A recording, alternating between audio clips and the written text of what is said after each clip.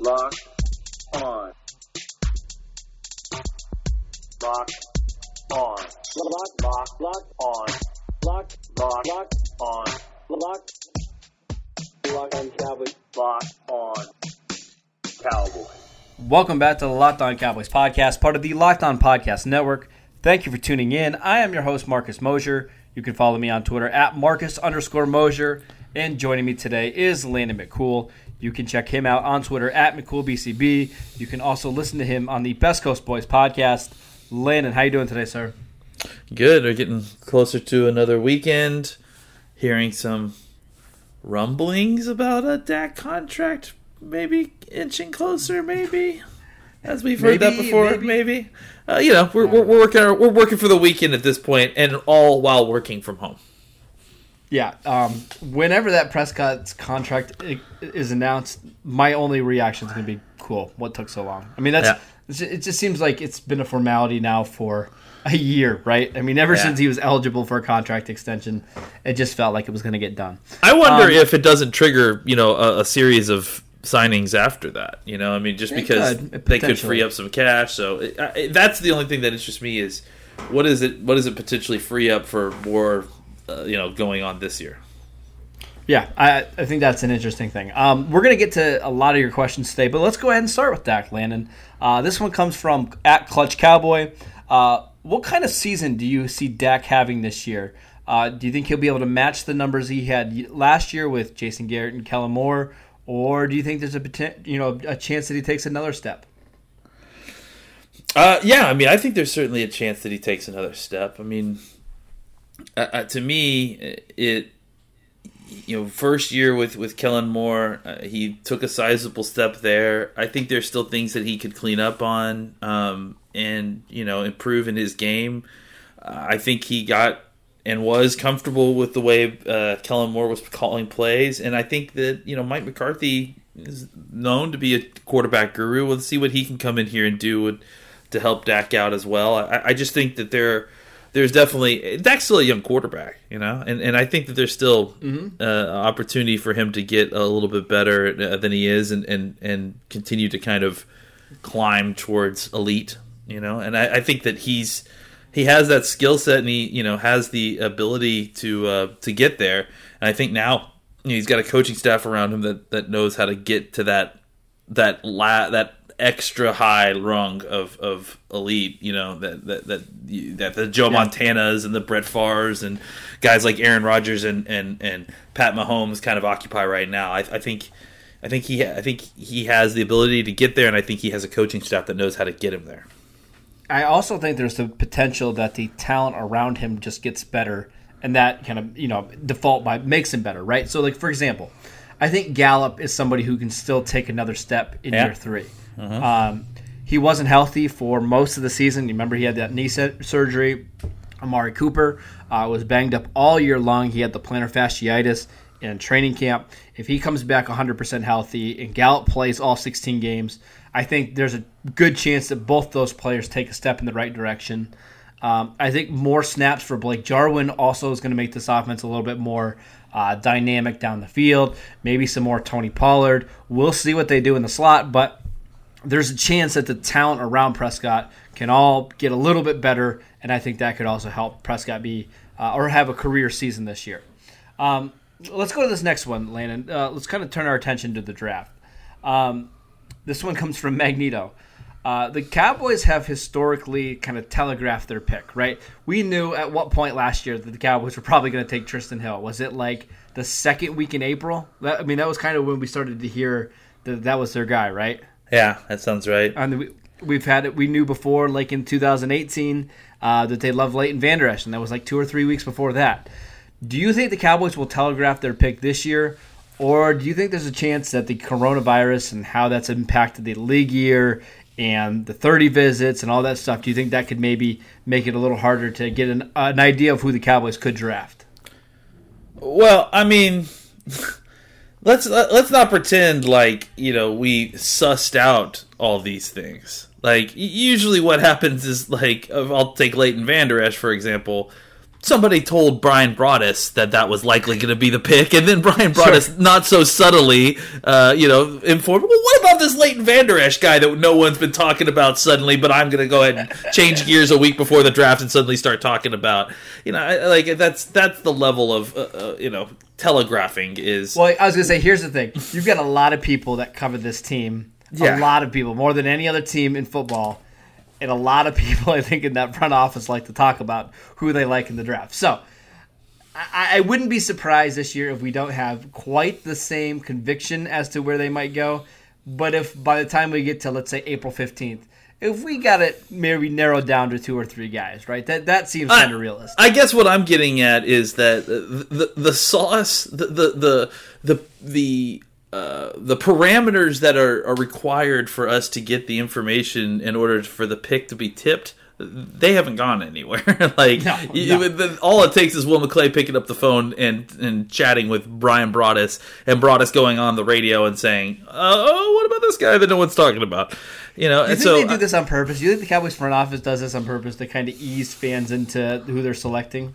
I wonder. Or are they just chatty? I wonder sometimes if they. I mean, I know that they probably read the kind of national mock drafts and laugh, and I wonder if there isn't like a point where they think, oh, these guys are so far off what our thinking is that we need to kind of maybe spin this so that people understand the pick and aren't just furious without, because that's the thing is that the reason people are furious is because they don't understand it, and when they understand... Well, that sometimes they draft bad players. I mean, that's a part of it too. That's pretty rare occurrence for this team, to be honest, though. They've drafted some bad players, but they've drafted more good players than bad. I think there's been one of these guys that they reacted like that was Travis Frederick. So, we can talk about good and bad. I mean, Leighton Vander Esch got that, and frankly, short of his neck injury, he's been fantastic. So, I do think that more often than not, the Cowboys front office is more right about these players than the Cowboys fandom. So I think sometimes they may need to feel the need to kind of pre-qualify their thinking in order for fans to kind of get on the same page as to why they're going to end up picking X player at 17. It's March 26th now. I will bet by April 15th when we're doing this podcast, we'll have it narrowed down to 2 guys. I'll almost guarantee you we'll have it narrowed down to 2 guys. What do you think? I mean, that would surprise me. I don't think it does. Even without Will McClay whispering to somebody, we can get 85% of the way there. I think. It's when we're not there that you'll start seeing, I think, front office people reaching out and kind of course correcting. It might be a little bit more difficult this year because we don't have the same decision makers. Well, I mean, most of the same decision makers, but the coaches carried such a big stick in that front office before that. We knew what kind of guys Rod Marinelli liked on the defensive line, right? We knew what kind of guys Jason Garrett liked in wide receivers and tight ends. So I think we could cross off a lot of names and we could bump up guys that we thought the Cowboys might have some interest in. I think it's going to be a learning experience, honestly, because I think we have an idea of what Jason Garrett and Rod Marinelli liked, but I think that what we aren't aware of is, and I think there's a heavy amount of this, is where those ideas cross-pollinate with the people that are still here. Like Will McClay liking long corners and that not being necessarily a Chris Richard thing, or, what I'm saying, like those kind of things where that philosophy was not, we think, oh, this philosophy is leaving with the coaching staff, but if that philosophy, whatever it may be something that actually is shared by Will McClay and the rest of the front office, so it may not be leaving. You know what I'm saying? So it'll be interesting to see exactly what does and what doesn't go out the door with the coaching staff. I also think this year is going to be different because of no 30 visits and all that kind of stuff. Like, the guys that they draft this year might not typically be the guys they would normally go after. They might target guys this year where they have more information on. Maybe it's more seniors this year than usual because they got to see those guys at the Senior Bowl. But now that I think about it, maybe they don't go after Senior Bowl guys because I don't think any of them were there at the Senior Bowl, were they? Right, Mike McCarthy. Yeah, I think they ended up skipping all of that. So all they sent was scouts. Yeah, it's going to be really interesting. You did mention one thing about which positions maybe the front office likes that the previous coaching staff didn't. I think defensive tackle is one where we'll see a change in philosophy. You're already seeing it, right? Yeah. The Cowboys went out and paid Dontari Poe. They went out and spent money on Gerald McCoy. We know in the front office that I'm fine saying this. Will McClay doesn't mind having the bigger guys on his team. Maybe they'll be more apt to spending, a second or third round pick on a defensive tackle or on a one technique if the right guy falls. So just something to keep an eye on over the next month. I think a month from today is the NFL draft, right? Oh, my Today's God. Thursday. Is that right? Yeah. We only have 150 players we got to watch over the next month. Okay, cool. Cool. Yeah, we'll get it done. Cool. All right, let's take a break. We'll come back. We'll answer some more Twitter questions. Guys, we talk about physical fitness all the time, but there's another side of the game that is just as important. I'm talking about mental fitness. Calm, the #1 app for sleep and meditation, has teamed up with LeBron James to help you train your mind. LeBron and Calm know that your mind is like any other muscle in your body, and Calm can help you train your brain so you sleep better, have less stress, and perform at your best. And if you head to calm.com/lockedon, you'll get 40% off a Calm premium membership. Again, that's 40%. With Calm, you'll have access to the nature scenes that LeBron loves, like rain or leaves, and so much more, like sleep stories and meditation. For a limited time, our listeners can join LeBron in using Calm with a 40% discount to an annual membership at calm.com/lockedon. Unlock content to help you focus, ease stress, and sleep better.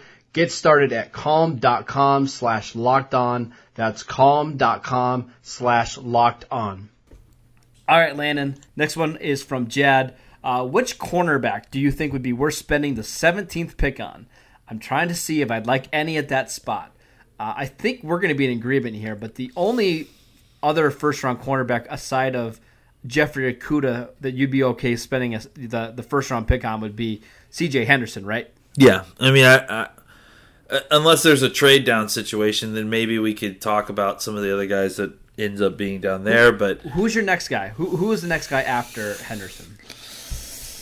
Let me call up those notes real quick. For me, it's you talk first. Probably Gladney, but I have concerns about Gladney in terms of his health and his size.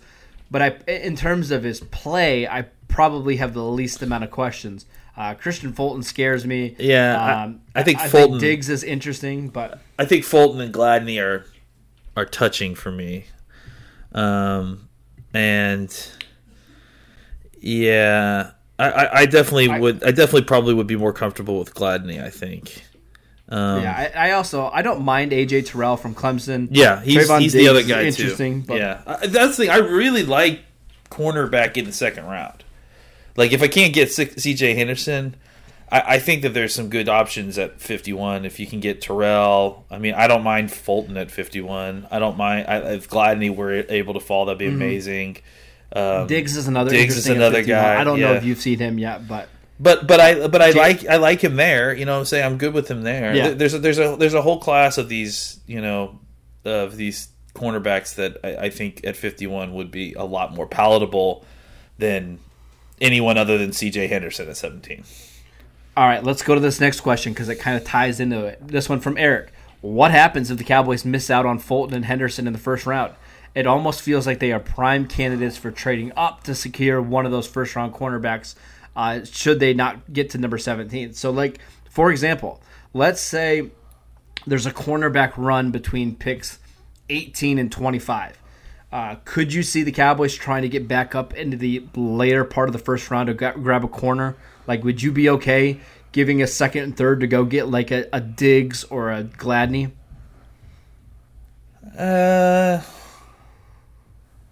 I don't know. I mean, no, I don't know that I would. First rounders feels a little too rich. Now, yeah.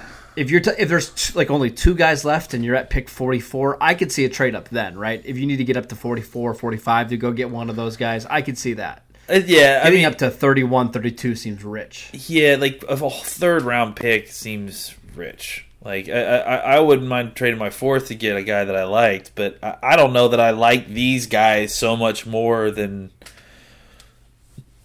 what I've got in house, to be honest.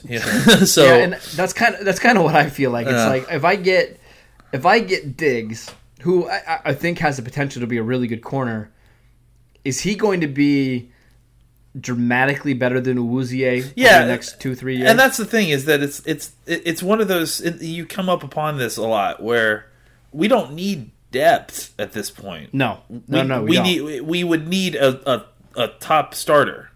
So unless you get C.J. Henderson or Okudah, I'm probably out on the draft. As far as I kind of feel that way. Like I don't know that there's like a lot of benefit to. I mean, if the right guy fell to you at 51 and he's the top guy, great. I'm still taking him just because you can never have enough good corners.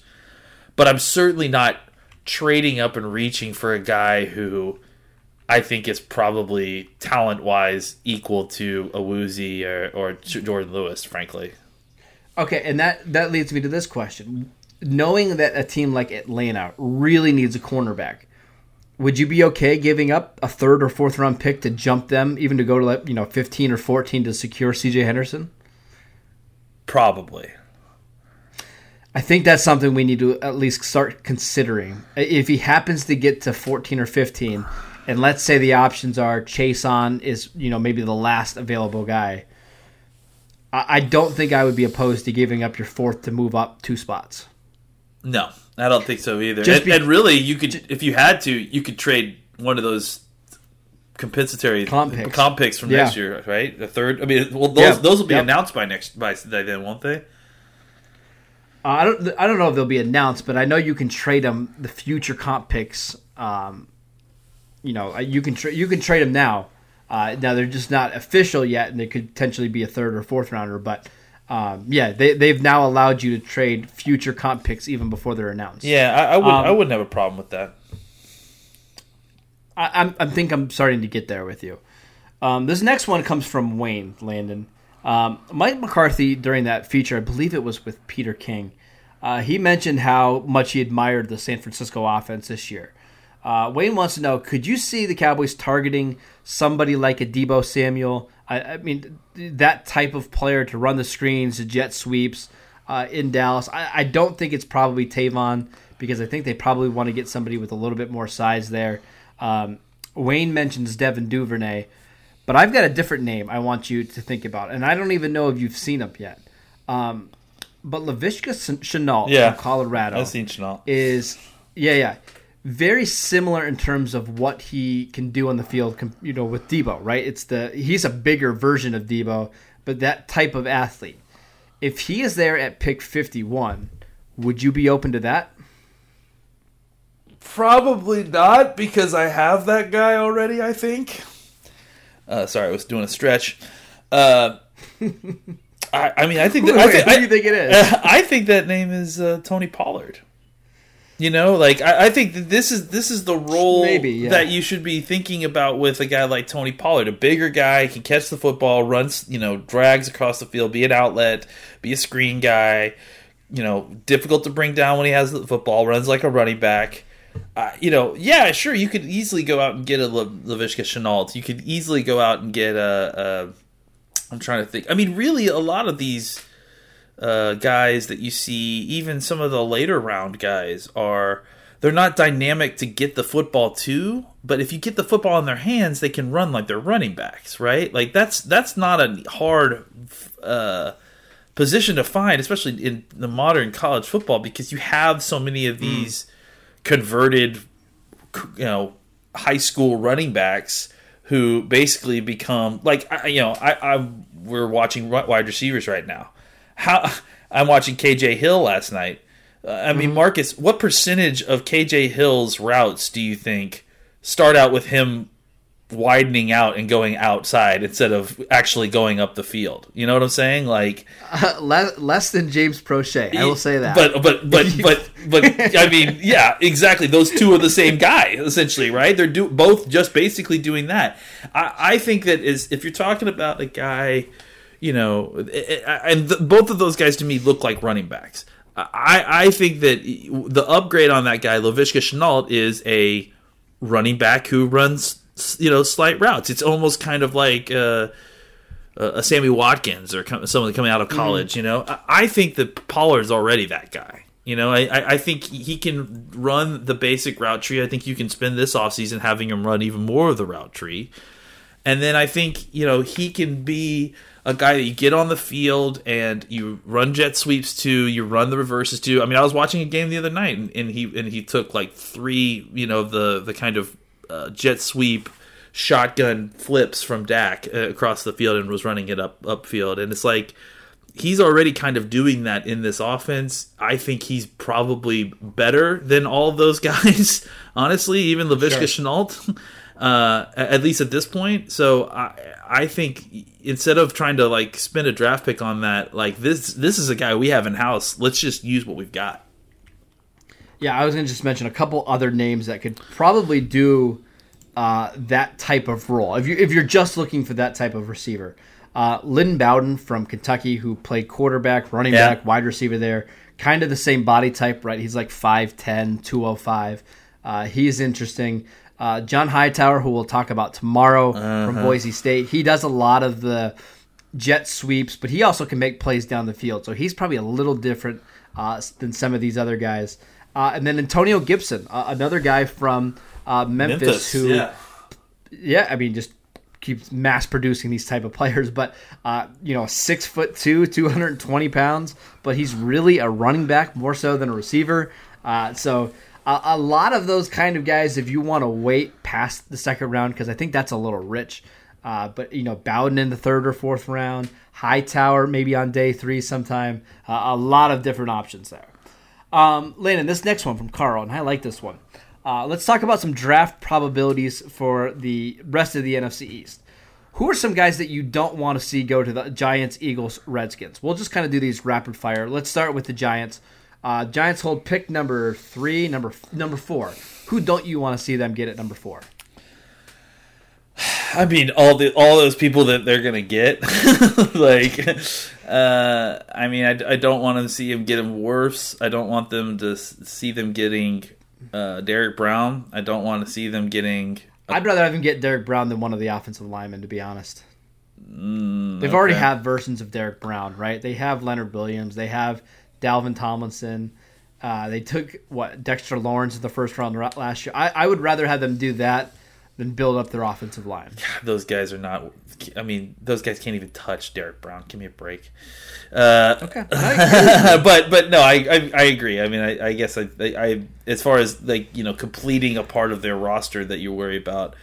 Offensive line. I mean, that I think offensive line is where they're going to go. So I hope not.